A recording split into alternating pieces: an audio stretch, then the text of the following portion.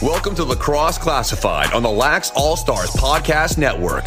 Your home for the latest news from the National Lacrosse League and indoor lacrosse. Now, let's talk some lacrosse with your hosts, Jake Elliott and Evan Schemenauer. What's going on, lacrosse fans? Happy Tuesday. And you know what Tuesday means? It's time for another episode of Lacrosse Classified. Lax Class is officially in session. Episode 69 coming at you here on the Lacrosse All-Stars Podcast Network. Thanks for joining us once again. My name is Jake Elliott. I am in Port Coquitlam, British Columbia on a very rainy Monday evening. My podcast partner is now officially on some sort of road. I'm not sure he's on the highway quite yet, but he's in Saskatoon, making his way to Edmonton, I believe.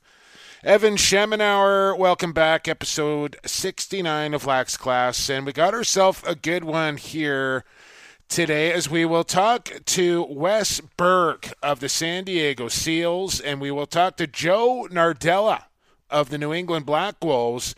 Two good conversations to come, and of course we'll have who you had, we will have under review, quick sticks, and who you got all on the program coming up.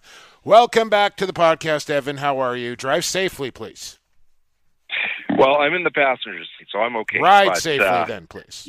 Yeah, so no off to Edmonton. This is the unfortunate thing. You got to get your Nexus approval in Saskatchewan. You have to go to Edmonton or Calgary or Winnipeg to get it. So you got a little bit of a drive to do. Yeah, well, I have my Nexus, so I don't have to worry about that. And actually, the Saskatoon airport just got a Nexus line, I want to say, a couple of months ago. So good thing you're going to get that. It pays itself off in no time. It's a really good thing to have if you can get it. Wes Berg, Joe Nardella coming up, but let's get into who we had right off the top here, Evan. No time for chit-chat because we had 8 games going in Week 14 of the National Lacrosse League, a massive slate, Week 14, and it was a lot of fun. We both went 5-3, Evan, so we remain tied in the standings. We'll get you the winner coming up here as well, but we got to let you know that who we had is brought to you by Stampede Tack, and it was just country night there at the Warriors game. Our buddy Paul Horn tweeting a picture. Our buddy Stu Jobs tweeting a picture of their cowboy hats that they won on Who You Got at the Warriors game, showing off their lids, having a great time there. Wasn't so great for the Warriors, which we will discuss here momentarily. But whether you're in Warrior Country, Rush Nation, over there in the Nest in Thunderbird territory, Stampede Tack and Western Wear has boots for you. They have the hats, we know that, but they also got the boots, Evan, for the winter weather. Keep your feet dry and warm from Stampede Tack. Shop online, stampede.ca, or check them out in Cloverdale. Evan, where do we begin? I guess we begin on Friday night. Well, maybe we begin with telling Tyson Geik he's got to get his butt down to Stampede Tack, because I don't know what it was he was wearing there, but it looked like something out of it looked like something out of like Fear and Loathing in Las Vegas or something like. Anyways, let's move along here. We have a massive docket to discuss here, Evan. New England starting off the week against the New York Riptide. And we're both taking the Black Wolves in this one. We both get it right. 12-8, Black Wolves over the Riptide. We both start the week 1-0 on a Friday night. And a game that wasn't actually as lopsided as it sounds, because New York had a 5-2 lead in this.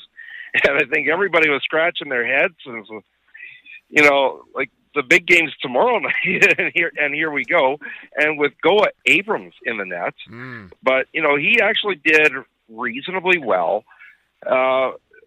Unfortunately, New York, when they were up 5-2, let in the next 6, and that took the wheels off it. But the one difference really with New England was when they started to get things going, New York was going to double Callum Crawford all night. It finally got to the point where they could go to Joey Rez, and they could go to Riley O'Connor and get the ball through other sticks to get it in the back of the net, and it started to work. Yeah, 6 points for O'Connor, 5 for Q. Reza Terrett's chipping in with 6 as well, and led by Crawford with 8. So that's the recipe there. A shout-out to Steph LeBlanc, who went down, got his 800th point in the National Lacrosse League, went down with an injury. And can we now start to bring one Douglas J. Jamieson into the conversation here, Evan, for goaltender of the year? He's topped the table as far as the numbers go and had another good weekend for the Black Wolves to Doug Jamieson.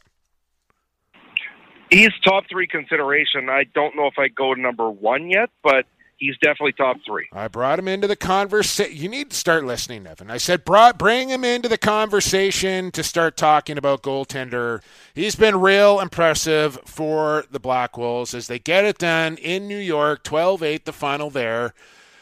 New York has to get right back in the saddle here, Evan, as they make the trip to Rochester, New York. They go from Long Island to Rochester, and this game was looking like it was over, like Rochester was going to cruise to victory, and then all of a sudden New York wakes up and storms back. This thing ends in a 1-goal lead. They outscore Rochester 6-1 in the fourth quarter, but they end up losing by just a single goal, 13-12. Now let me state my piece on this first. The one thing the NLL really has to do so we can stop watching this game the way that a number of people did, which was get a draft lottery in place, please, so that we don't have to worry about, how's this game going to play out.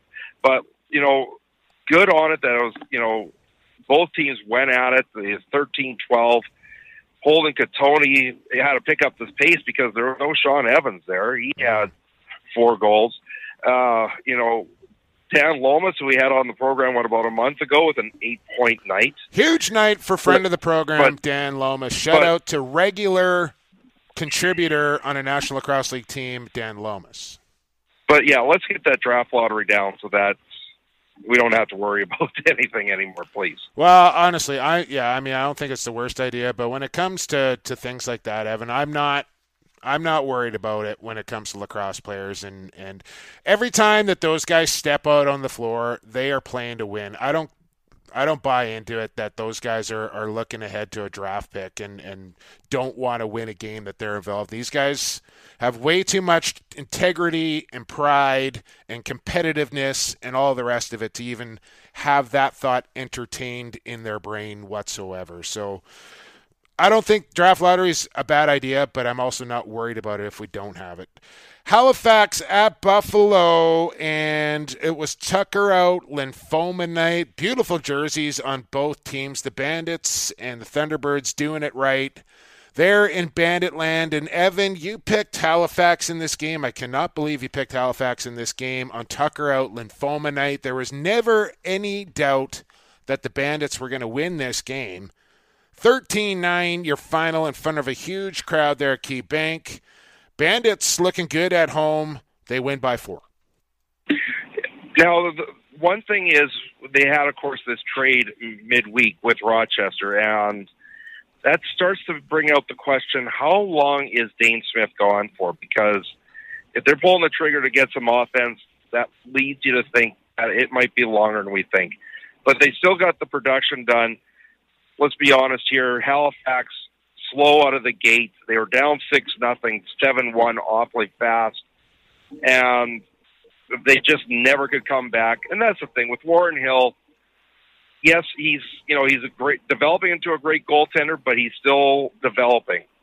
And Frank Dubinsky, good on him for stepping up in relief and putting on a decent performance. I think you said Frank Dubinsky. That's his dad. Pete Oh, Dubinsky my God. is the goaltender. Pete Dubinsky, what am I doing? Well, oh, my God. At least you got it was in the family. Okay, error of the year already. Yeah, here we go. You got the family member right at least. Matt Vince gets the heavyweight belt there, and just a ton of money raised for the Williams family and lacrosse or cancer research, I should say. Tucker Out Lymphoma Night, one of the biggest nights of the year there in Buffalo, and they always do it right. Shout out to Scott Loeffler and company there for putting that night on.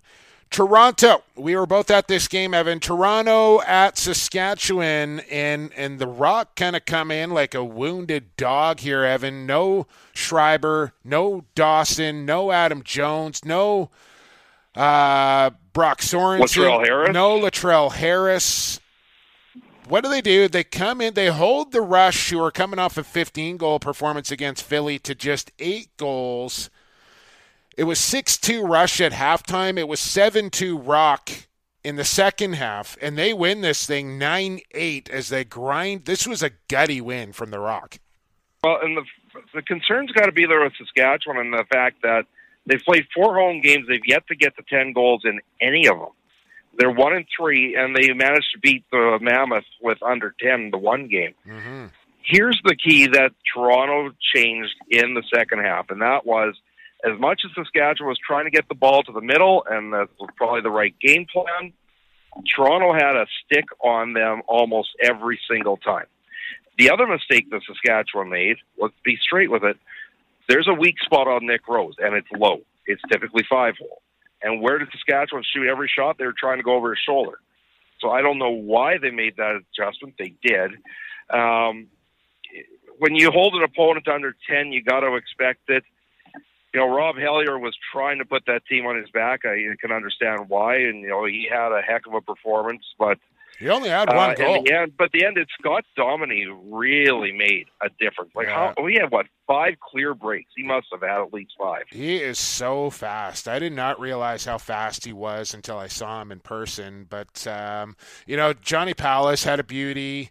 He had 2 goals in that game. Reed Reinhold kind of came out of nowhere and put 3 up, including a couple of dunks. So they were running Saskatchewan really hard, and they outshot him too. I just think it was an off night for guys like Matthews and McIntosh. They just didn't really have their best effort, and you're right. I do think I know it's a concern for them that they're hitting 8, 9, 10 goals, and they're not putting in 12, 13 like they're normally accustomed to, and it's been a work in progress. I think the D's fine. Evan Kirk has maybe been one of the best goaltenders in the league as well, the way he's going right now. So I think for them to be successful right now, they need production and transition, and they didn't get anything in that department either. So it ends up a 9-8 Toronto Rock victory. We both got that game wrong, Evan, and I don't want to take anything away from Saskatchewan, but I think Toronto just played better.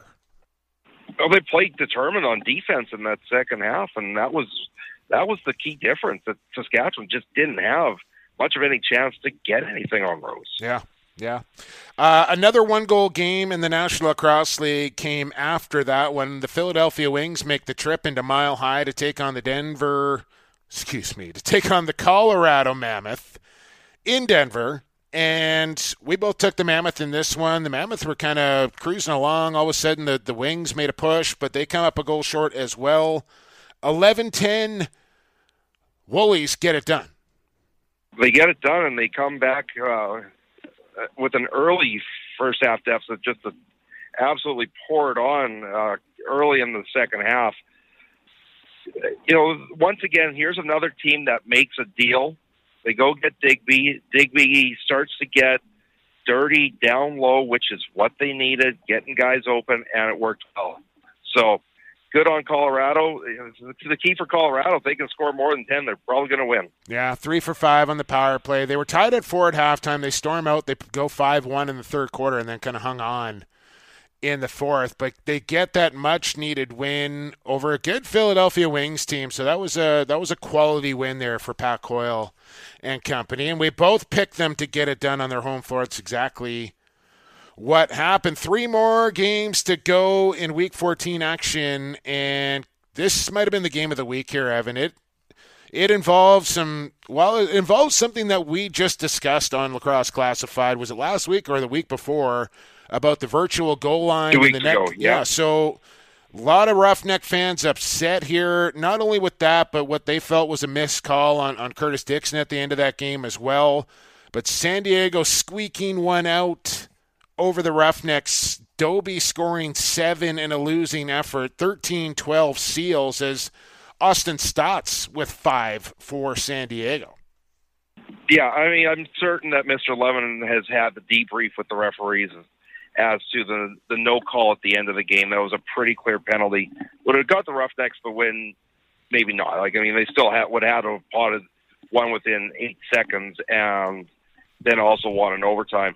Let's go back to the one, though, with 30 seconds left. A lot of Roughneck fans upset, but also some of them giving us credit for teaching them the rule that they now understood it. So here's the situation, and for those that didn't see it, is that Calgary's got the ball down 30 seconds to go, and Tyler Pace shoots. Frankie Scigliano is off balance. He pushes the net sideways. The ball goes into the net. And when they go to the review, what's very clear is that where the posts are, there's the two magnets are very close to the goal line. You can tell where the net was supposed to be. And basically what happens is that the ball was about 2 or 3 inches wide of the post at the point that it would cross the virtual goal line. Now, I get the frustration that, both Dane Dobie and Curtis Dixon showed here. What are they supposed to do? They're looking at a virtual net, and, they're shooting at what they think is the net. There's nothing else they can do about it. It is what it is. It's unfortunate, but the rule was applied correctly on the review. Yeah, and I saw Big Reese Callies on the way home from Calgary as I stopped through Calgary on my way home back to Abbotsford, and I said, but tough call. He goes, well, you know what? Now that I know what the rule is, he goes, it is what it is. Like the ball got shot in the wrong spot, and there's nothing really you can do about it. And I was going to talk about this in Quick Sticks later, but just like I honestly need to probably just stay away from the fan forums and the group discussions and all the stuff on Facebook, because it takes everything in my power to not just start responding to people to give their heads a shake, about some of the things that they say towards certain people, and they're just clueless, absolutely clueless, uninformed, uneducated morons. And I'm not going to sit here and name names, but I don't know. I saw some just absurd comments on these group discussions, and I just think to myself, if you only had a clue, would you still say things like that? And listen, refereeing is one of the most difficult jobs to do, and to do it at a pro level, at the speed that game is happening. And I've talked to Brian about what it takes to become a National Lacrosse League referee, and we're actually going to get one on the show in short order and talk about kind of what the path is to get to that level. But these guys are so scrutinized. They're tested time and time and time again. They have to know that rule book inside and out to get assignments. And these guys are the best in the business at what they do. There's nobody out there that's better. Okay. And certainly it's not the people that are making these comments. So start to give these guys a bit of I know people are human and you're going to miss stuff and things are going to get called. It's part of sports. It's part of life. Get over yourself. Right. And here's the other thing that I bet you I had about 5 or 6 comments. The exact same thing is, well, why wasn't the play stopped? Why didn't Calgary get another possession? The rule is actually specific on this one that if there's an imminent scoring chance, which there is in this case, the play continues and the ball. So that is the correct call. They're trying to pluck certain rules that would help try to justify their call, and they're not. They're just grasping at straws.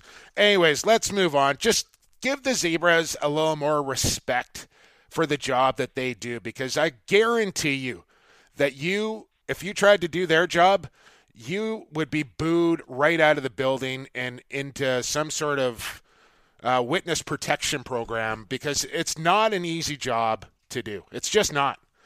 And if it was, there'd be more guys out there doing it that were qualified at that level, and there's just not right now. So that's a major concern. 2 more games to go. I'm all worked up here on who we had, Evan.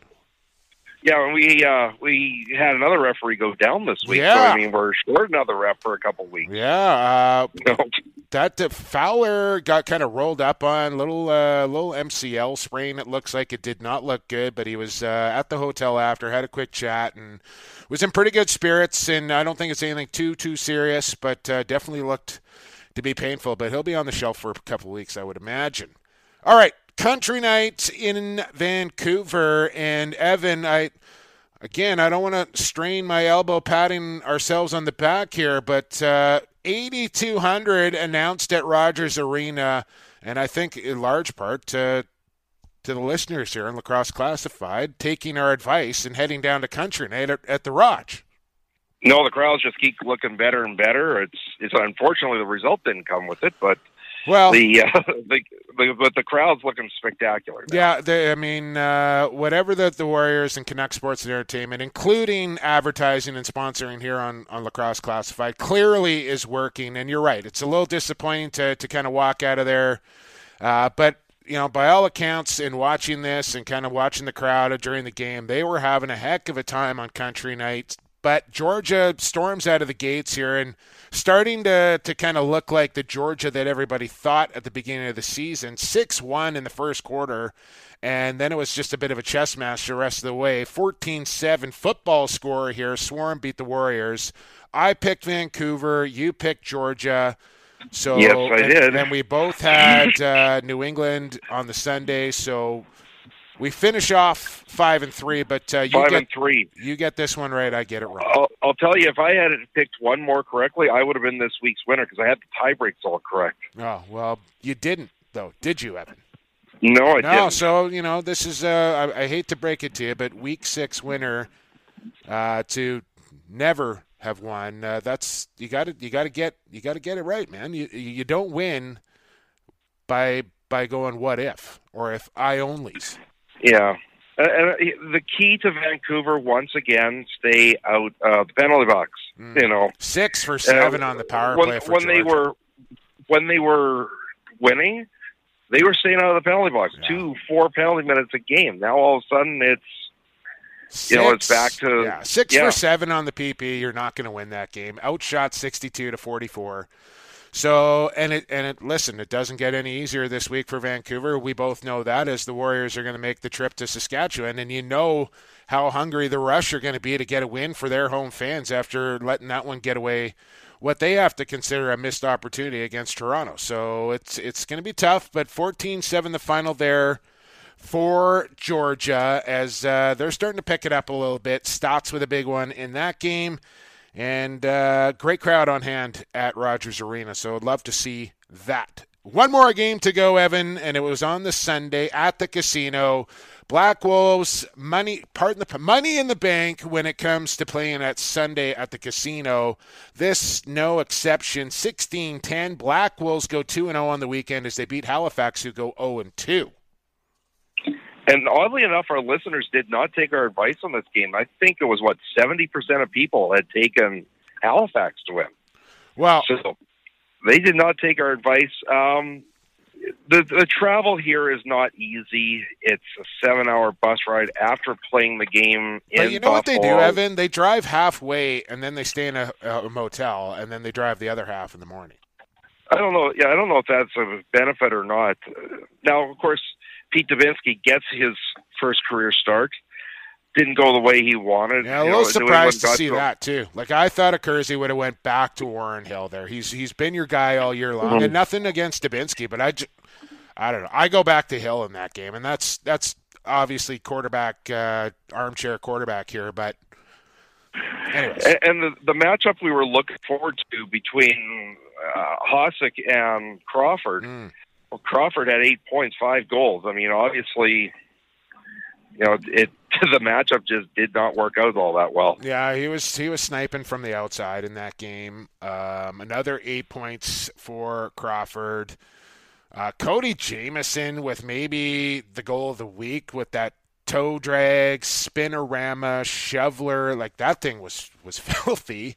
He got 6 points, but and that's an interesting story in itself, in that he's been suspended for one game for gross misconduct from the week before, and he decided to appeal at the last second. He got to play both games. Halifax loses both, and there's a good chance they're going to miss him at some point unless this appeal gets overturned. Yeah, you wonder whether they would have rather have taken one of those games if you're going to lose it anyway and keep Joe Jameson out of the lineup, and he's still going to have to serve that game. But a little email faux pas, I suppose you could say. So it's all legit. Like, I'm not worried about that. It's just kind of a weird situation. So that rounds out the week 14, Evan, and 5-3. We both go 5-3. Our overall record now stands at, as I try and find my piece of paper, we are 43-28, very respectable after 14 weeks of action, I would say. 43-28, dead even through 14 weeks of action. And I get the host again, which gives me the advantage of finally getting past a year. I don't know. But we didn't announce this. No, we have not yet, announced our winner. Speaking of who you got, I don't know why I have to continue to do this, but I'm still running into people who I know are dedicated listeners of the podcast and have yet to sign up and play Who You Got. Remember, you got to go through a little bit of work to do it for the first time. But once you are signed up, you will get the email every single week with the link to the latest bracket. So it's simple. You just got to take the 2 minutes at first, get your Gmail account, sign up, and then it's done. But get off the fence here. Like, I don't know what you're waiting for. Just sign up, and it makes the games that much more entertaining and fun to watch when you got a little something riding on it. Well, as our friend Violet, she was actually one of the last 4 still alive, and she had an interesting situation where she needed New England to win, but Halifax to score at least 15. Yeah. And all of a sudden now you're all you're hoping for is the ball to keep going in the back. Right. You're cheering for goals instead of a team, really. So that kind of it's an added wrinkle. But we got a couple of new people signed up over the last week. At least I know I did, Evan, as I continue to preach the gospel here on Stampede Tax. Who you got? We'll get to that later on in the program.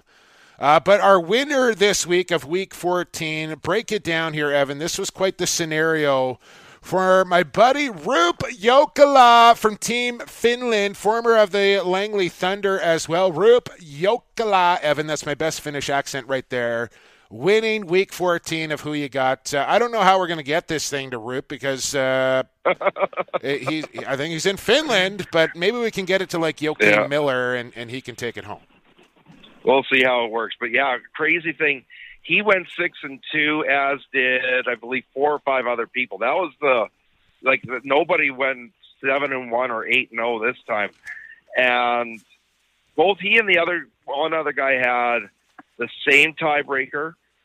2 other guys had the same tiebreaker on the first one.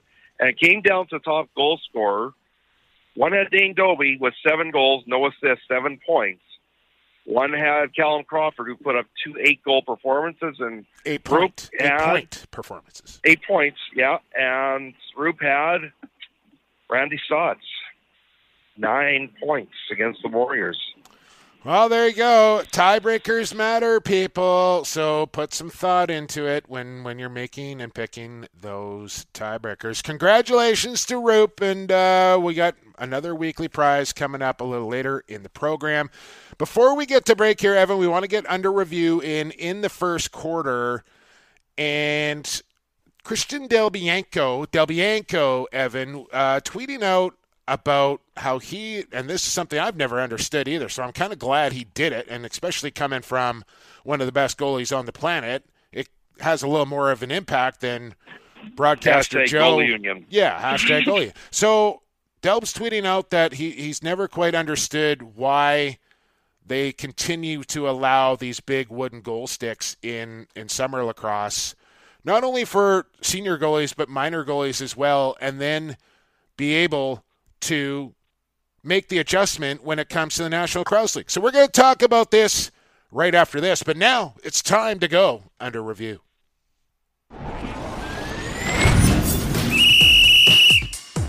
It's time for Under Review, presented by G. Wilson Construction. Each week, Jake and Evan answer a listener's question or break down an unusual call that happened in a game.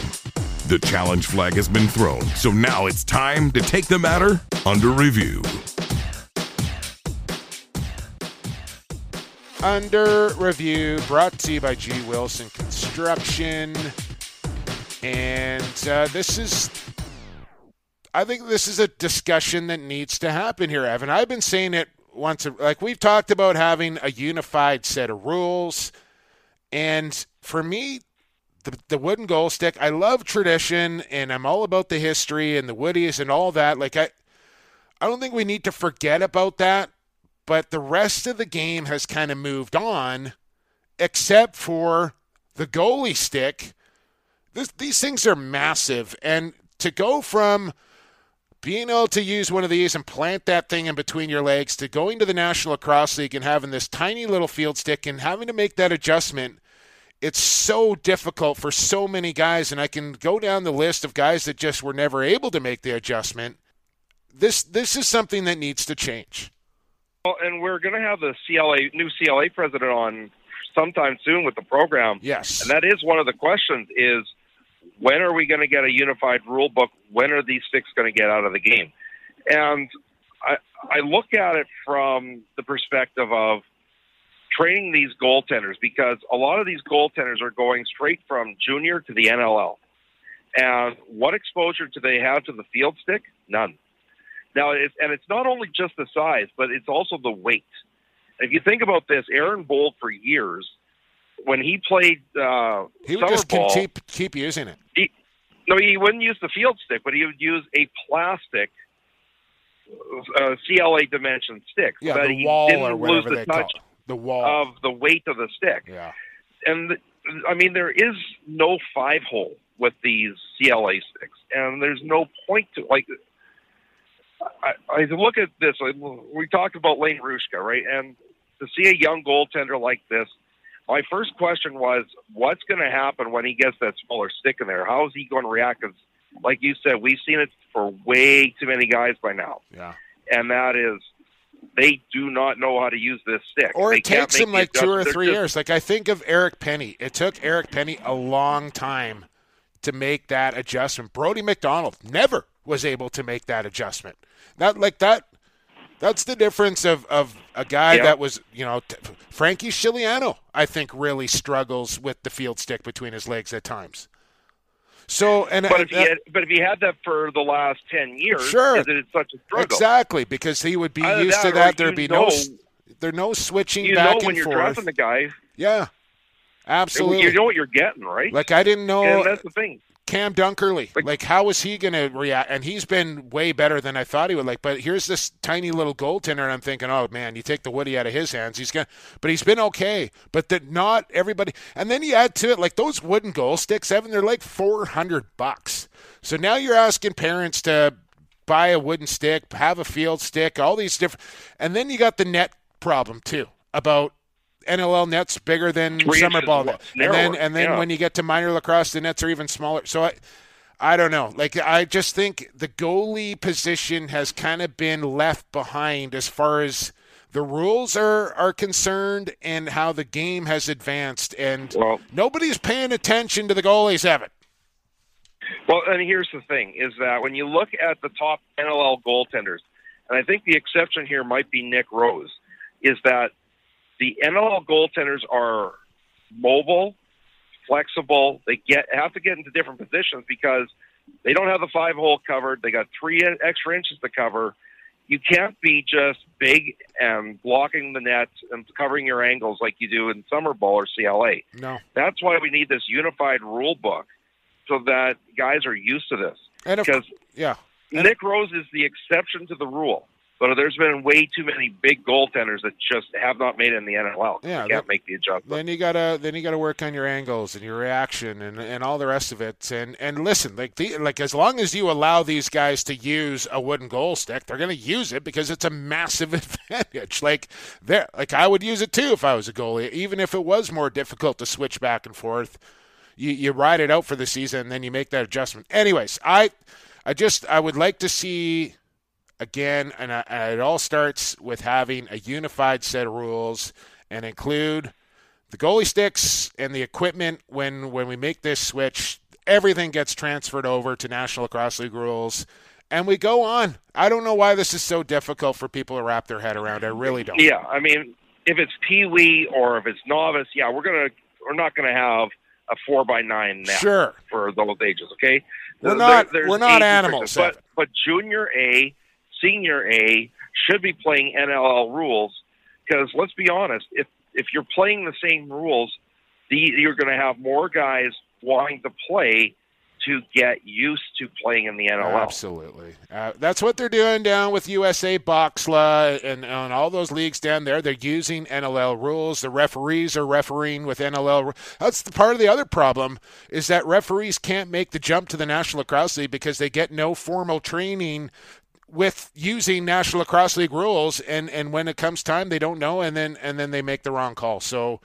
a lot of things need to change, and it's going to take a bunch of people high up to make it happen. But I hope it does. It's high time. That was a massive opening quarter there, Evan. We got to get to break, and when we return, Pure Vital Labs athlete, member of the San Diego Seals, and a kid from my hometown of Coquitlam, British Columbia, Wesley Berg, is back on the program. You got it right here on episode 69 of Lacrosse Classified on the Lax All-Stars Podcast Network.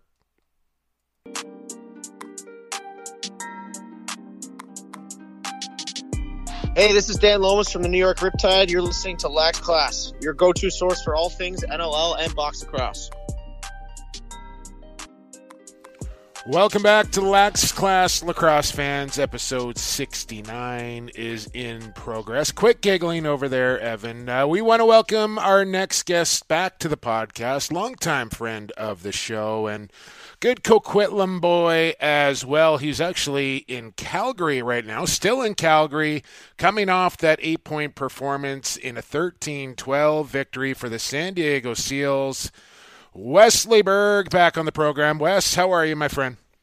Doing well, Jimbo. Thanks for having me on. Hey, my pleasure, our pleasure. Anytime you are welcome on this program. Buddy, in Calgary, still in Calgary. Big victory for San Diego over the weekend. You were very instrumental in that game. Some controversy at the end of it as well. Talk me through Saturday night at the Saddle Dome. That had to be a lot of fun, especially coming against your former club. Yeah, it was a crazy game. Definitely excited. I know obviously the hometown fans, the way that ended, probably weren't too happy, but it was a great game nonetheless. And for us on our side, that was one we really needed to win. So we're happy about it, and we're excited to get that win and get back to San Diego to play Rochester. And it seems like this team has been playing desperate lacrosse for the last little while. A couple key wins to get you back in the playoff race. Is that what the key maybe was to the slump that was happening earlier in the season, that hunger there to win has finally arrived? Yeah, definitely. I mean, you look at pretty much the last 5 games, where a lot of those games, if you drop two in a row or something like that, we would have been mathematically out. We kind of got set ourselves a little bit back with some losses at the beginning of the year, but we're hitting our stride at the right time here, and our offense is really starting to click and get that chemistry going. And we've got a great tandem in net, and our defense is playing awesome. So it's good to have things going well. I mean, it's tough, but we kind of put ourselves back into the race here, and it's a good time.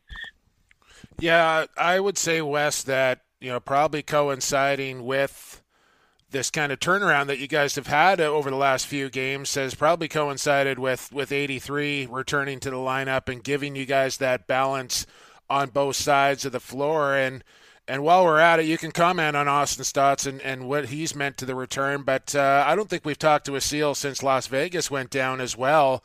That's when Austin made his return, so maybe tie it into that. But what a time down there in Sin City, and tell me what it means to get Audie back. Oh, I mean, he is a generational talent. He's a player you don't see very often with that kind of just pure scoring ability. He can do it in any way. He can beat you from the outside or get to the middle off ball with the ball. He can basically do anything, and he's got great vision. So to have him back, he brings just a different kind of energy. He loves the game so much, and he's just he brings just a different dynamic that you really can't replicate with many players. So it's awesome to have him back, and he's really found his groove. I know being off that long and coming off of a tough injury like he did, it's tough to come back and be yourself, right off the first game. And he's played really well, but I think from what you saw on Saturday, he's really gotten comfortable again and gotten back to what he's used to playing like. And he's a lot of fun to play with. And just to add to that, Wes, like I down in Vegas, and he makes his return, and I'm kind of looking at his body language and the body language of the team, and you tell me, there's just a different kind of attitude and swag with the Seals when Austin's there. And we want to talk to you, but I do want to talk about Austin because, like you said, he's a generational talent, and now he's added that balance on the floor. But just the whole vibe around that team kind of changed when he returned. Oh, definitely. I mean, just again, like I talked about with his energy and his passion for the game, he really lifts guys up. He brings that fire every game. He's pretty vocal too, and in warm-ups, and he gets you excited to play.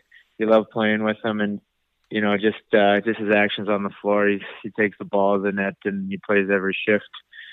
Pretty cliche, but he does play like it's his last shift, or he might not get back out there again. So he really brings that kind of mantra to it, and that swagger that we've kind of we've been missing a little bit at the beginning of the year, where we had some good games, but it just seemed like we couldn't pull out a win. And I think a lot of guys have rallied around that, and we just brings that balance back to our team, where we got a lot more confidence, and you can see it that we're starting to be a team that's a force to be reckoned with, and again, that's a big part of having 83.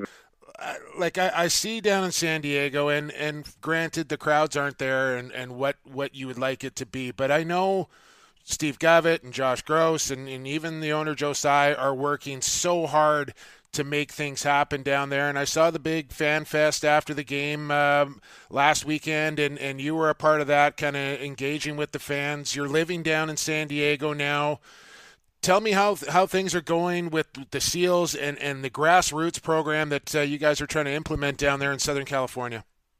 Yeah, it's been awesome in terms of being a part of growing the game down there and trying to grow the Seals brand. And there has been some struggles. Obviously, we're still working on getting some fans, and where the arena is, and kind of the demographics of most of the lacrosse players and fans are in the North County, and our arena being, not owning the arena and it being in Point Lomas it's a bit of a struggle right now, but it's been a ton of fun being able to go to some of these schools in these areas that have never seen lacrosse and try to get young kids playing it and try to bring some fans in. So it's pretty cool to be part of the growth of a program like this, and it's just so many great people to work with. It's such an awesome organization, working with Steve and Cam Holding there, and obviously working for Joe Tsai is something special. So there's been some ups and downs with Dylan Herrick in our office passing away tragically. It was a huge hit to us and the community. That was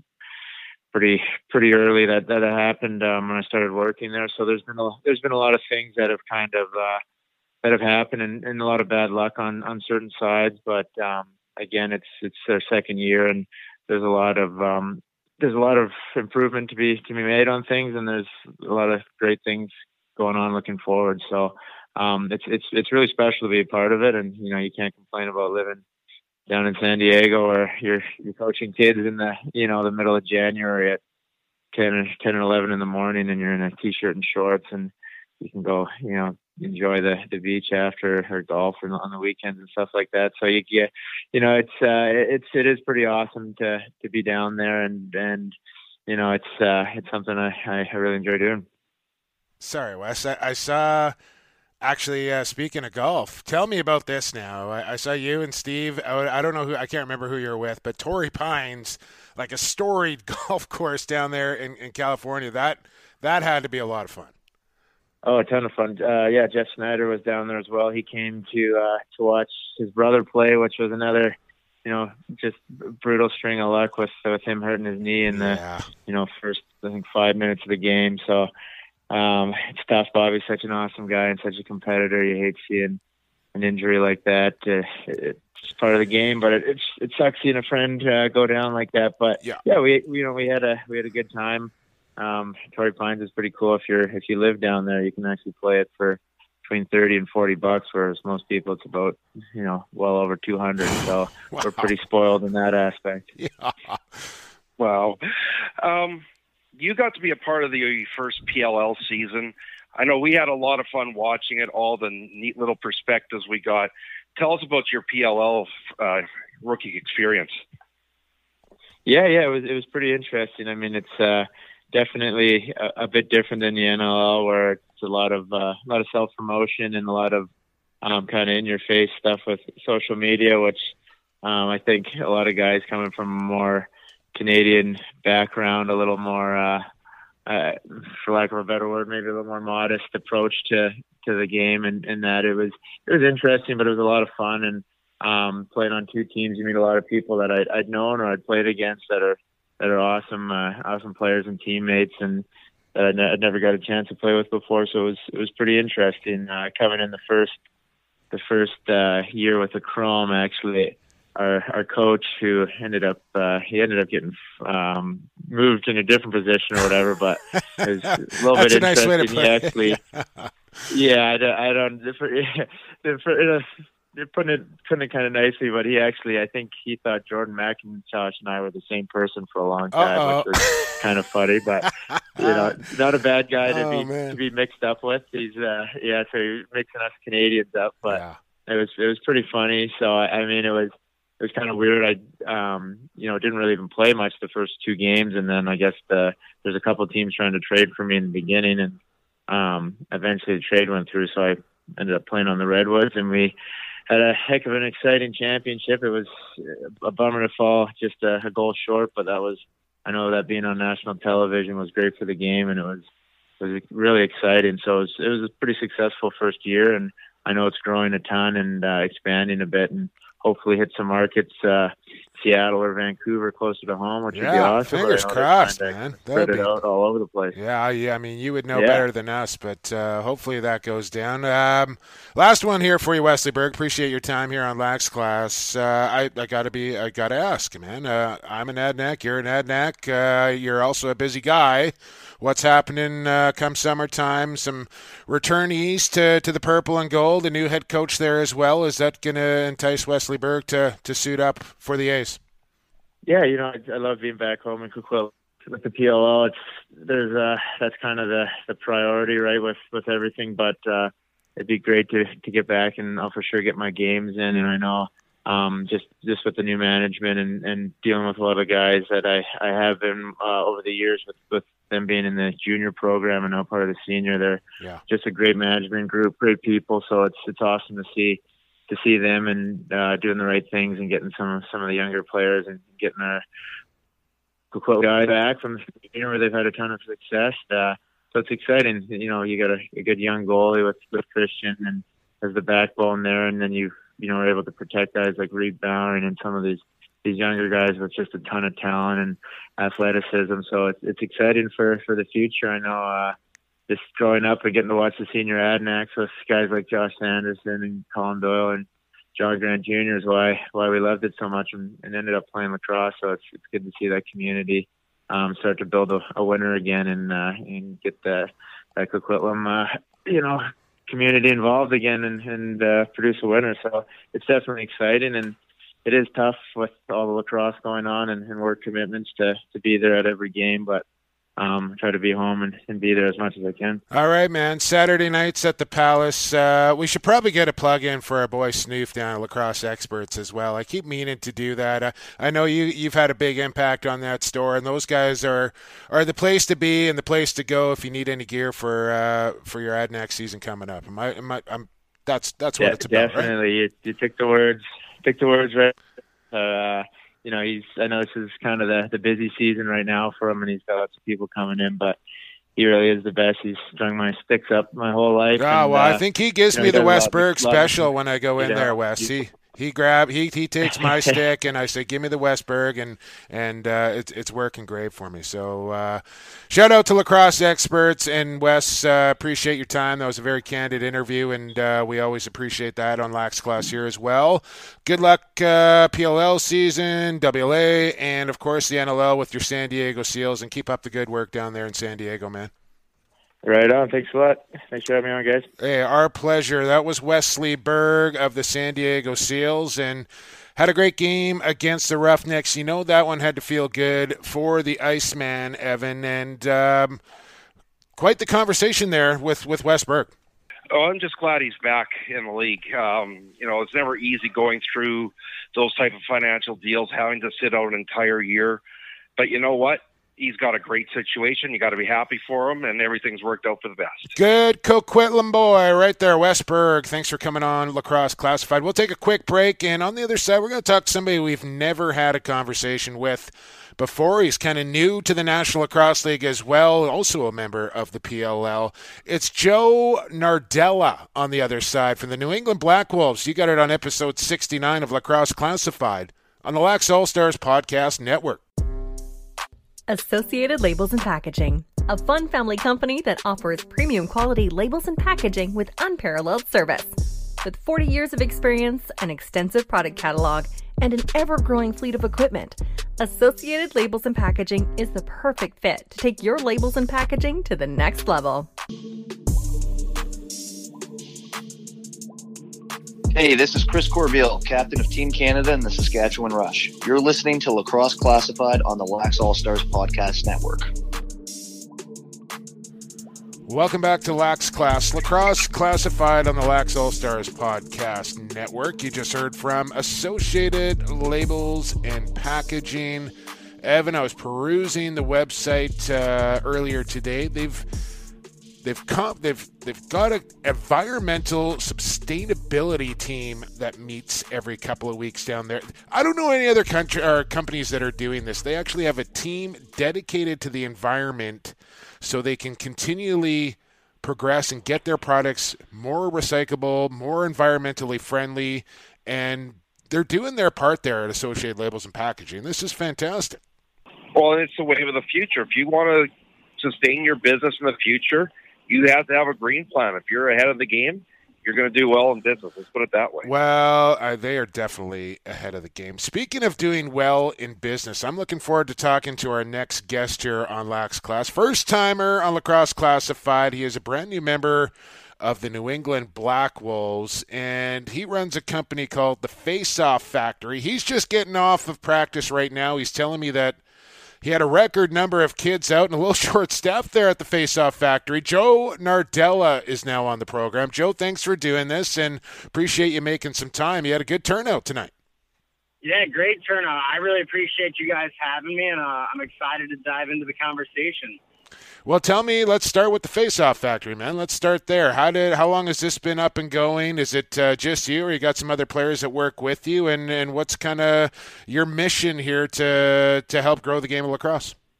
Yeah, so I think first and foremost, we've been around now. This is year 5. Graduated from Rutgers in 2015, studied economics and entrepreneurship, and really enjoyed both coaching and doing entrepreneurial type things, ventures. A couple of the projects we had worked on in school really drew my interest, so I thought, hey, why not give it a go? Facing Off was getting increasingly more popular, and there was definitely a demand for it, both locally where I played in college. A bunch of kids had asked me to do lessons and some small group work, and I saw it as an avenue to potentially get into college coaching as well.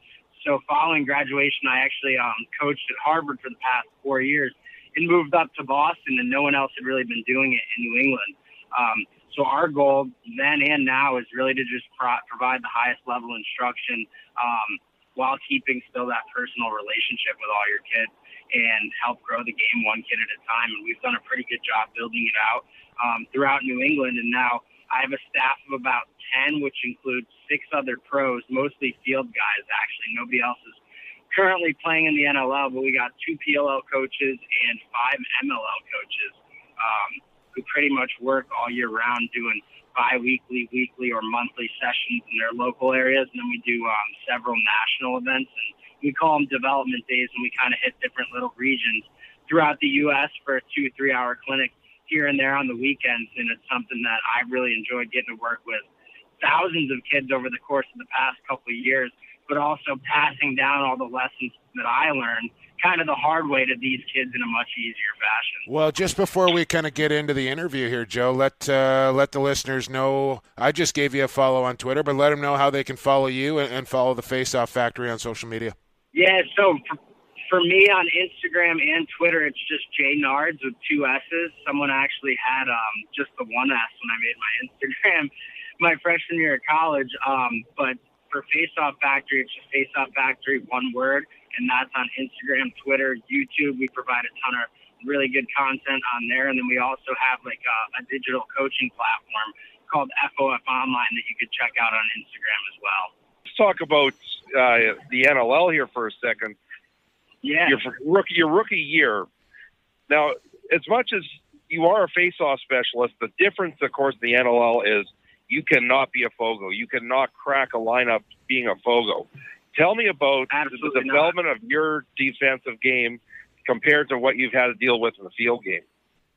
So I actually jokingly said to one of my buddies a couple weeks ago when he was asking how the adjustment's been, how much I've been liking it, et cetera. I was like, I honestly love it. My role is completely different in field. I'm responsible to take the draws and then maybe add some value in the transition game offensively. And then in indoor, it's the complete opposite. I'm playing a regular shift on defense. We usually only dress 10 guys out the back door. So playing every other shift, taking every draw, and being one of those key guys on loose balls, both on the draw and in the defensive end.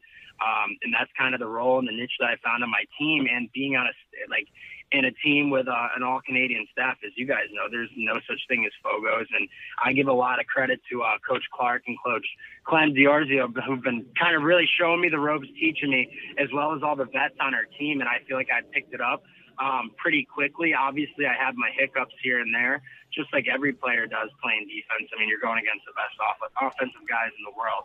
You're going to get burned a couple times here and there, but I've been able to learn from my mistakes and kind of play within the system and communicate well. And I think those are things that's really helped me strive on defense, as well as just making conditioning and staying in shape constantly a huge priority. Because to play defense, you have to be able to dictate kind of the pace of both each possession and the game. And that's something we talk about. It's hard work, man. It's dictating pace. Right? That's how it works. You got to be able to physically impose yourself on those guys playing offense, and they're all in pretty good shape too. So conditioning has been a huge part of it and a transformation in my training from field to box. Yeah, well, I know, hearing from Coach Clark, he doesn't like the term Fogo, and he's like, Joe Nardella is a really good defender who's exceptional at faceoff. So you're not making his team just on that skill alone, but it is something that you are very good at, and you went up against somebody else that's very good at it just yesterday in Jake Withers, who's, I think, he's the best in the game at it. Tell me what that matchup was like for you. So Jake and I are actually buddies. We've hung out a couple of times, gotten to know each other, played against him once in college. The first year the Big Ten was around. I think he was either a freshman or a sophomore that year. But he's always been a competitor, played him in field. We enjoy hanging out. So he's one of the guys who actually encouraged me to play box. When we were talking, he's like, I don't know why you haven't tried. And I really thought I'd give it a go. And going against him, he's somebody that I've watched. We got the app Crossover that we can watch almost all the games, and on BR Live, myself and my teammates are watching every weekend on the road. He's somebody I've tried to watch and kind of emulate his game because I feel like our skill sets are similar. Yeah. Obviously, he's much more polished in the box game, but in terms of creating offense, being a really good defender, being great on loose balls, and just being kind of like a nightmare to play against, I feel like those are all the things that I'm kind of striving for. So he's someone I've had my eye closely on throughout the season, and going against him was pretty fun. I definitely gave a few of them away. I think statistically he definitely got the upper hand, but I think if you were to ask him, he knows the battle was pretty close. We were neck and neck, kind of trading blows all game in a pretty tight contest. So it was a lot of fun, and obviously, he's one of those guys. He's your buddy off the floor. He's the biggest kind of yes. prick to go against on the floor, Yeah. Right? And makes you respect him as a competitor. And that's why he's so good, because he has that attitude. you had an amazing start to the season, went on a big winning streak, had a slump all of a sudden. Now you're back on it. Yeah. What did it take to get out of that mid-season slump?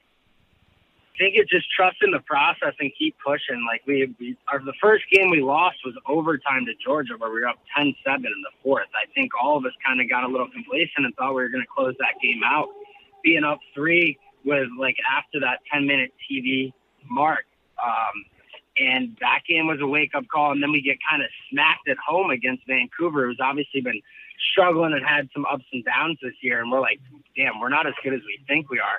And then we lose another tight divisional game to Philly, and we're right back to where we started almost, 4-3. And I think New York was a good test game to get us going because they came to play. It's a division rivalry. They wanted that win, and then we kind of just built up some steam after beating both New York and Halifax this weekend, as well as getting our win last weekend. So it's really been a nice 3-game stretch to kind of bounce back, but it's tough, and every night in this league, Coach Clark says it all the time, it's an effort-based league, whichever team kind of shows up and makes all those little plays, that's what usually ends up in the result at the end. Yeah. It's all like accumulation of all those little plays. And you can feel it when you're on the floor. Like the first kind of quarter last night against Halifax, I don't know if you guys were able to watch. Yep. The pace just felt different, and I felt like we had a really good flow, both offensively and defensively, and that's kind of what you strive for, but it only happens if you kind of create your own luck and work really hard and make those plays available. Yeah, it's interesting, Joe, that as we speak with Joe Nardella, that you actually can see that and sense that as a player, because I think that takes not everybody has that skill, I would say, to kind of see how things are going to play out, and you can definitely kind of get a feel for it early in the game. And for guys that we have on the program for the first time, and maybe we don't know a whole lot about Joe, one of the things I always kind of like to ask is, especially for an American guy, how did you find the sport of lacrosse, and more importantly, why number 91 coming from a broadcaster that's got to memorize names and numbers?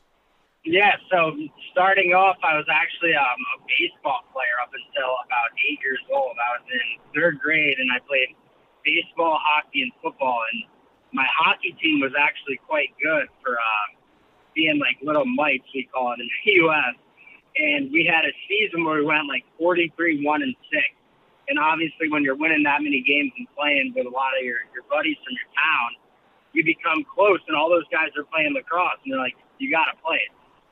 You love it because it's similar to hockey and the sense of competition, the objective scoring, teamwork.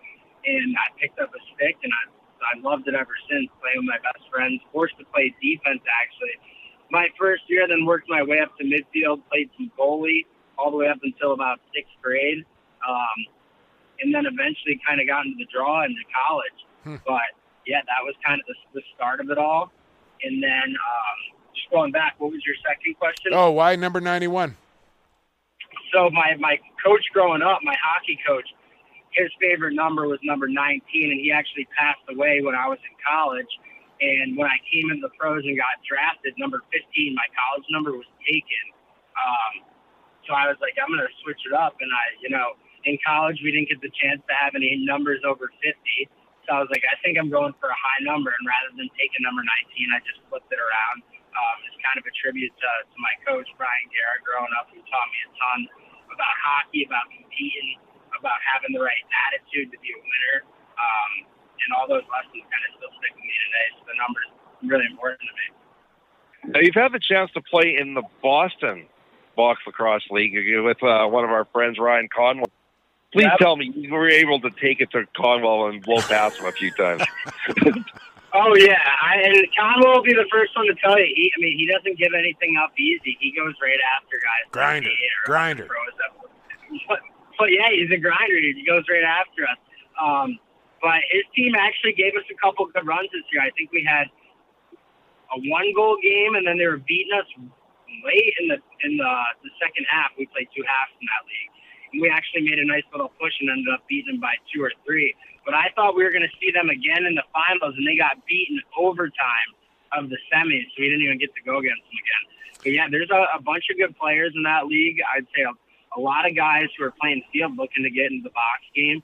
So if any GMs are out there listening, trying to pick up a few sleepers, maybe you get a couple Americans from the Boston Box League. Well, I'll tell you what, man. Speaking of leagues and speaking of players, I've caught and wind that you were going to spend a summer out here in British Columbia and play for my former club, the world-famous New Westminster Salmon Bellies.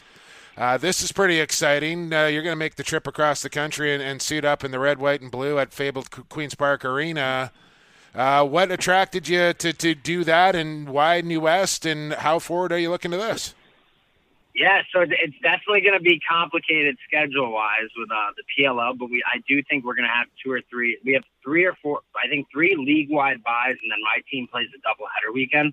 So I may have 4 bye weekends, which actually works out perfectly. Sometimes they have double headers, and I really only have to play 4 games. Right. So I think the plan with the GM is to play somewhere between 6 and 8 games throughout the regular season and be eligible for playoffs, which are back east, a little easier for me to travel to. But Tony Malcolm and he's one of the best, I think, loose ball guys in the league. And the fact that he's not being mentioned at all for transition player of the year is a little beyond me, because I think he does it all. Defense, transition offense, vacuum on loose balls. I think he had 15 loose balls against New York Friday night. But he's from the West, and I had just heard from a lot of my teammates the best lacrosse you could play is in the summer. It's like they let a lot more go. It's real physical. You'll learn a ton about the game, and obviously I kind of gotten the bug from playing NLL this year and how much fun the indoor game is and how physical it is and how competitive it can be. So I wanted more. I think it's been something that's been great on a personal level for my skill development. And if I can keep playing in the summer, no better way to sharpen the axe and continue to work on your skills in conditioning than playing in the most competitive games you can. And so Tony kind of had recruited me a little bit, and I was interested, and I had talked to the GM, and they were willing to make it work. And obviously New West and playing at Queen's Park, that's like a historic place for me as an American. Like, it couldn't get much better than that, you know. And the West Coast of Canada, I've heard, absolutely beautiful in the summer, so I think I couldn't have picked a better spot to both play and get to experience what the summer's like out there. Yeah, you're gonna love it, man. Wooden floor, and you're never gonna see another barn like it. So look forward to that. I should be up in the broadcast booth calling those games for when you're out here with the Salmon Bellies. Just so you know, Justin Salt, who plays for the Vancouver Warriors, wears number 91. He usually wears number 19, but that number is retired by the Salmon Bellies for the late, great Cliff Sepka. So you might have to bribe Salty there to give up 91 somehow if you really want that number. That's a really good tip. I'm going to have to get on that early. Okay, man. And get creative with it. There you go. Yeah. Hey, I appreciate you doing this. Best of luck with the Face-Off Factory moving forward and those New England Black Wolves, and we'll look forward to seeing you out here in BC in the summer. Yeah, happy to catch up. I appreciate you guys having me on and looking forward to touching base this summer out west. Right on, man. That was Joe Nardella from the New England Black Wolves, and we're going to start to see this more and more, Evan. The American box lacrosse players making their way into the National Lacrosse League, and I think this is a great idea for him, guy that's very new to the NLL. Cut his teeth a little bit in the WLA as well. This is only going to serve him moving forward. Yeah, I mean, get that experience is priceless. And, I mean, you and I are both on the bandwagon. I think listeners know this by now, face-offs matter. But finding a face-off specialist that can play defense, there's your prize. Yeah, and that's really, I think, what makes Jake Withers not only the best face-off guy, but because of his defensive prowess as well, that just puts him at another level. And Joe not far behind. Trevor Baptiste I put in that conversation as well, obviously. Evan, we got to get to our last break here, because on the other side, Who You Got and Quick Sticks are coming up here on episode 69 of Lacrosse Classified. Thanks to Joe Nardella of the New England Black Wolves. We're back on the other side, quarter 4 on the Lacrosse All-Stars Podcast Network. A Vancouver Warriors game at Rogers Arena sounds like this. Jones shoots and he scores! Diving effort from Mitch Jones. Nothing's monotone. Lee and Beers go crashing into the crease. Nothing's boring. Now we're going to have a fight. It's the captain squaring off. And at Vancouver Warriors games, loads up. Nothing's offside. Tries a shot and he scores! Experience it for yourself. Vancouver Warriors tickets are available now. Tickets starting from $19.95. Visit VancouverWarriors.com/tickets today.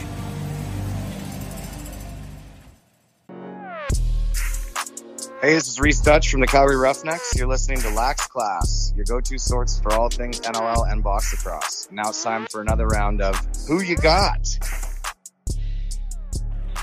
Welcome back to Lax Class. No more breaks here on Lacrosse Classified. Into the fourth quarter we go, and you know what that means. Who You Got is on the horizon. But before we get to Who You Got, I got to let you know about the Vancouver Warriors. I told you they're going to be in Saskatchewan this weekend, so we will both get a chance to see the Warriors up close and personal, but they will return home to Rogers Arena Friday, March the 13th, St. Paddy's Day, presented by Alterna Bank for the Vancouver Warriors, who will take on the San Diego Seals. Start your St. Patrick's Day celebration with the Vancouver Warriors as they green out Rogers Arena and welcome their West Division rivals, San Diego Seals. They're going to have a hunt for a golden coin and an in-game scavenger hunt, performances from the Drumline Band and Celtic Band, green cotton candy, post-game St. Patrick's Day party at the sports bar with your favorite, no, because you don't drink, Kevin, green beer up there at the sports bar after the game as well. Maybe they have a non-alcoholic version. I don't know. St. Patrick's Day at the Warriors game. Make sure you check that out. Tickets start at just $19.95. Visit VancouverWarriors.com where nothing's offside, or you can get your tickets by calling 604-899-4625. Option 1. Talk to my man, the chat. I get to go to that March 13th game. I'm finally going to be in town for a Warriors game. I'm looking forward to that. Well, I mean, what we said earlier, crowds are getting up. That's good to see. We've got concerns about attendance at some arenas. Vancouver's no longer one of them, and that has been a long time since we've been able to see that. No doubt about it. All right, Evan, it's time for Stampede Tax. Who you got? Evan, who you got? Jake, who you got? Who you got? Who you got? Who you got? Who you got? Who ya got? Who you got? Who You Got, presented by Stampede Tack and Western Wear, out there in Cloverdale since 1967. More than just cowboy boots and cowboy hats out there. They got CSA-approved boots as well, Evan, for any kind of weather, any kind of job site. Stampede.ca, and get yourself a pair of boots from Stampede Tack and Western Wear. All right, Evan, it's week 15 as I just dropped my pen. That's okay. Big week again here in the National Lacrosse League. What do we got? 1, 2, 3, 4, 5, 6, 7? 8 games. 8 more games in week 15. Let's rock and roll, buddy. Let's do this. All right. And here we go. So we're starting off with an afternoon game. Mm-hmm. New England headed to Philly, battle for first in the East Division. Who you got?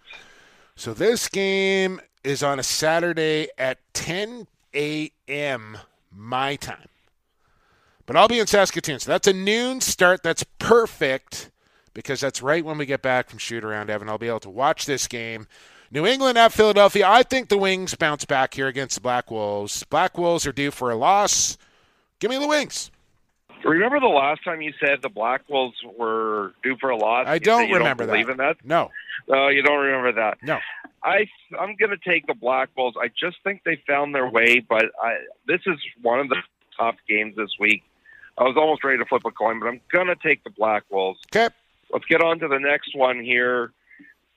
Georgia headed to Long Island to play the Riptide. Who you got? I'm taking the Swarm. I think they found their groove here, Evan. Riptide with a good performance there, but they still are learning how to win, that team, and I don't think it comes this week against Georgia. Give me the Swarm. Yeah, this is pretty simple. It's Georgia and New York. I mean, if they get another win or two this year, they're lucky. But let's be straight here. I think that Georgia's going to want to revenge the last time they were up back in New York there. Now, I'm going to ask you this here. Now you've got your team that you get a paycheck from at the SaskTel Center up against the sponsor of the show, the Warriors, the Rush. Let's see. Are you going to support the sponsor of the show? I always support the sponsor of the show, Evan. You know how much lacrosse in BC and Vancouver and the Warriors mean to me. I need and I want that team to be successful. Just not this week here against the Saskatchewan Rush, who are 1-3 at home and are some kind of PO'd. And I think Saskatchewan is going to assert themselves in this game. So give me the Rush here to beat the Warriors. Are you going to take the Warriors, Evan? Who you got? The fact that Saskatchewan has lost 3 of 4 at home now is concerning, but I think the guys will get it in their heads that there's going to be a little more urgency to start to win at home, get the crowds going at the SaskTel Center. I'm taking the Rush. Yeah. I think they've confident as I normally would be, but I'm still taking the Rush. I just think they've lacked a little killer instinct, to be quite frank. Like, they've gotten up in games and then they've let teams back into games. And I think they need a little, when they get up, they need to step down on the throat and take the wind right out of you. And I think that message will be sent here this coming week. Here's another nice thing with the timing of these games. This one will maybe miss the first 30 minutes of it. Rochester headed all the way across the continent down to San Diego. Who you got? Yeah, well, you said it right there. All the way across the continent down to San Diego. I think the Seals are playing much better lacrosse over the last couple of weeks. Give me San Diego. Yeah, I don't think we're going to get much debate on taking the Seals as well on that one. Now, we talk about Sunday afternoon lacrosse. Well, how about Sunday afternoon lacrosse times 3, and in fact, with your time zone, times 4? Well, I'm going to be traveling here for all these, which I'm very concerned really? about. Your flight's that late? Well, I don't know. We'll see. Well, yeah, let's just hope you don't get stuck in the Calgary Lounge. It was a long weekend. Long weekend to travel last weekend. Okay, here we go. Anyways, here we go. Buffalo headed to Halifax for the real early one. Who you got? This is a toughie, but I'm going to take Halifax in this game, Evan. This is the return matchup. Halifax has just lost 2. They've been really good on their home floor. This is a weird start time, but I'm taking the Thunderbirds in this one. Yeah, I'm taking the Thunderbirds too. It's not an easy pick, but no. I think the Thunderbirds get it going at home. They play well there. Then we go to Scotiabank Arena in Toronto, Calgary.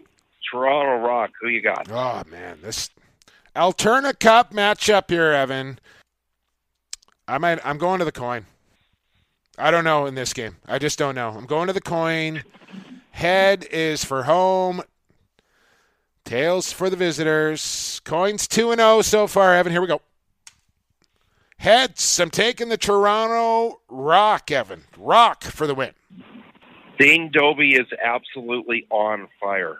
And I don't know if Toronto can contain him and Curtis Dixon the way that they've contained other teams. I mean, they did it against Saskatchewan. You got to give them a lot of credit. I'm taking the Roughnecks, but it's not an easy pick. Okay. But we'll see how that goes. Mm-hmm. Then Philly, second game of the weekend, headed down to Georgia for their second game of the weekend. What do you got? Yeah, Georgia's got to go from New York to Atlanta. I don't know what kind of travel. I'm assuming it's not direct flight from JFK. It's not that JFK is not far away from that. So, and Philly's got to go from Philadelphia to Atlanta. So no direct flight. Yeah, nothing ventured, nothing gained there. They will have a little extra rest as they play early in the day, but I think I got to take Georgia at home here. Georgia at home. Give me the Swarm to go 2-0 this weekend. Yeah, I'm going to take the Swarm there, too. Once again, not an easy pick, but I'll just trust the Swarm maybe a little more than I do the Wings yet.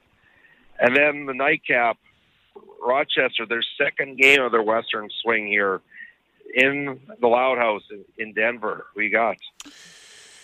Yeah, this is Rochester going from San Diego on Saturday to Colorado on Sunday, which I guess is kind of good because they get 2 road about games. An hour 15 flight. Yeah, they get 2 road games out of the way and stay relatively in the same time. I think it's good for Rochester more than anything. But I'm taking Denver. Colorado. That was a good win. Second time you called them Denver. I don't know why I'm doing that. But anyways, I'm taking Denver, Colorado, Evan. Dylan Ward against the Nighthawks at home.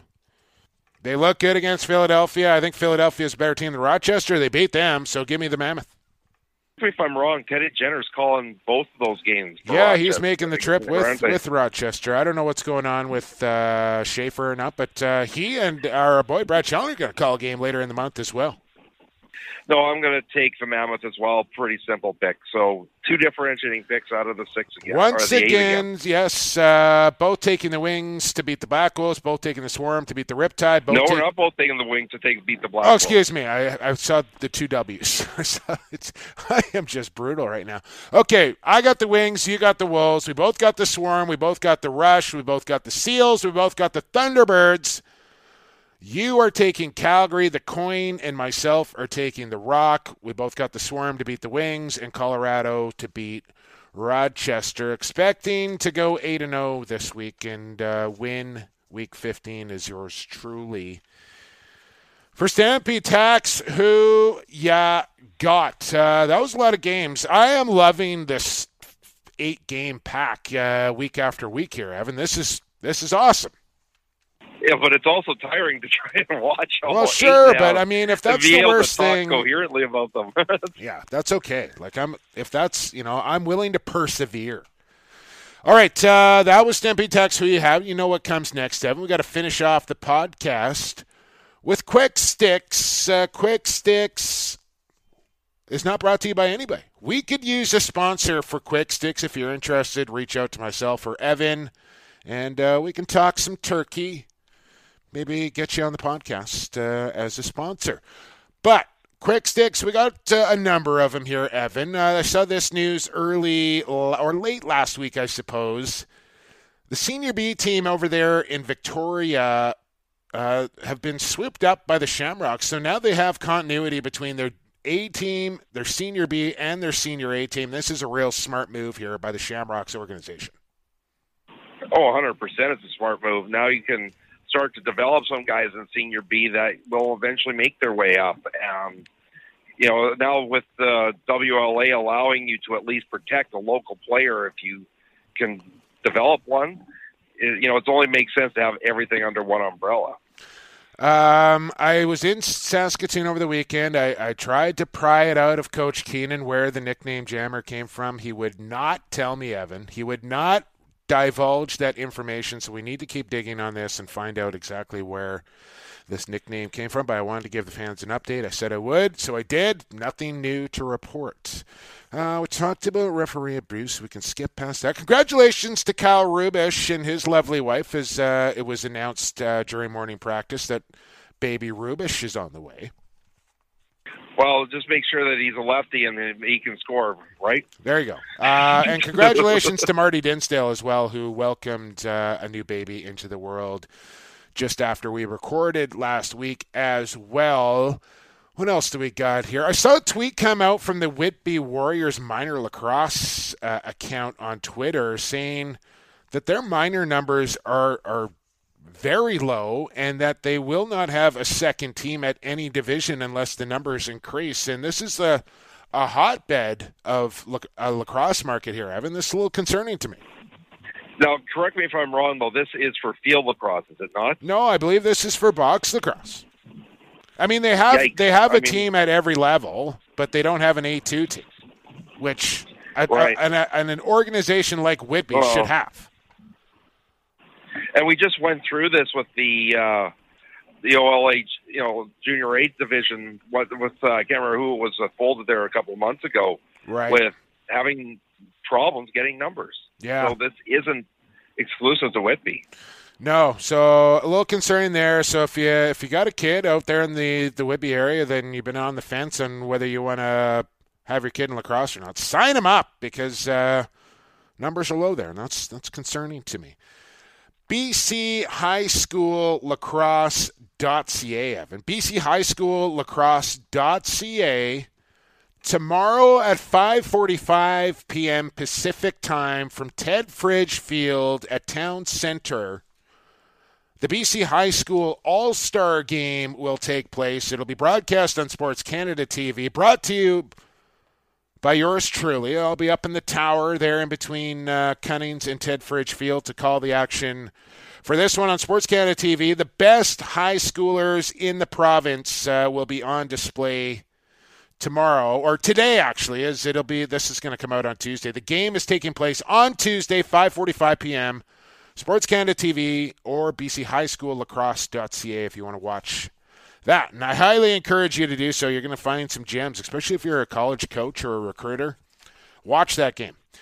A lot of chatter this weekend, Evan, about the IL Indoor Mid-Season Awards, and in particular, not a lot of Rush representation on those awards, Evan. And this is why I don't like mid-season awards, because the Rush had only played, 8 games. The rest of the league had played 10 or 12. And it's not a fair vote.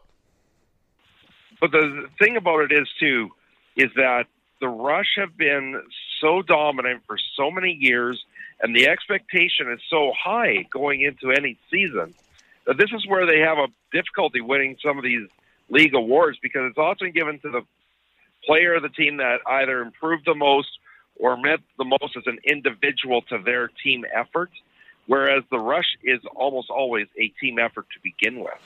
That's true. I'm not going to get worked up over it. I've just heard a lot of chatter from fans and players, and so I thought it was worth mentioning. Again, not a fan of mid-season awards. It's just not a big enough sample size to... Speaking of a sample size here, something I got turned on to a video by my man Dave Hollows back there in the UK. He likes to dig up crazy things on YouTube, and he sent me a link to the 1978 World Field Lacrosse Games. And I thought to myself, I'm watching these guys run around in short shorts and high socks and, these crazy high wall sticks and wooden shafts, and I think to myself, these are the best lacrosse players in the world in 1978.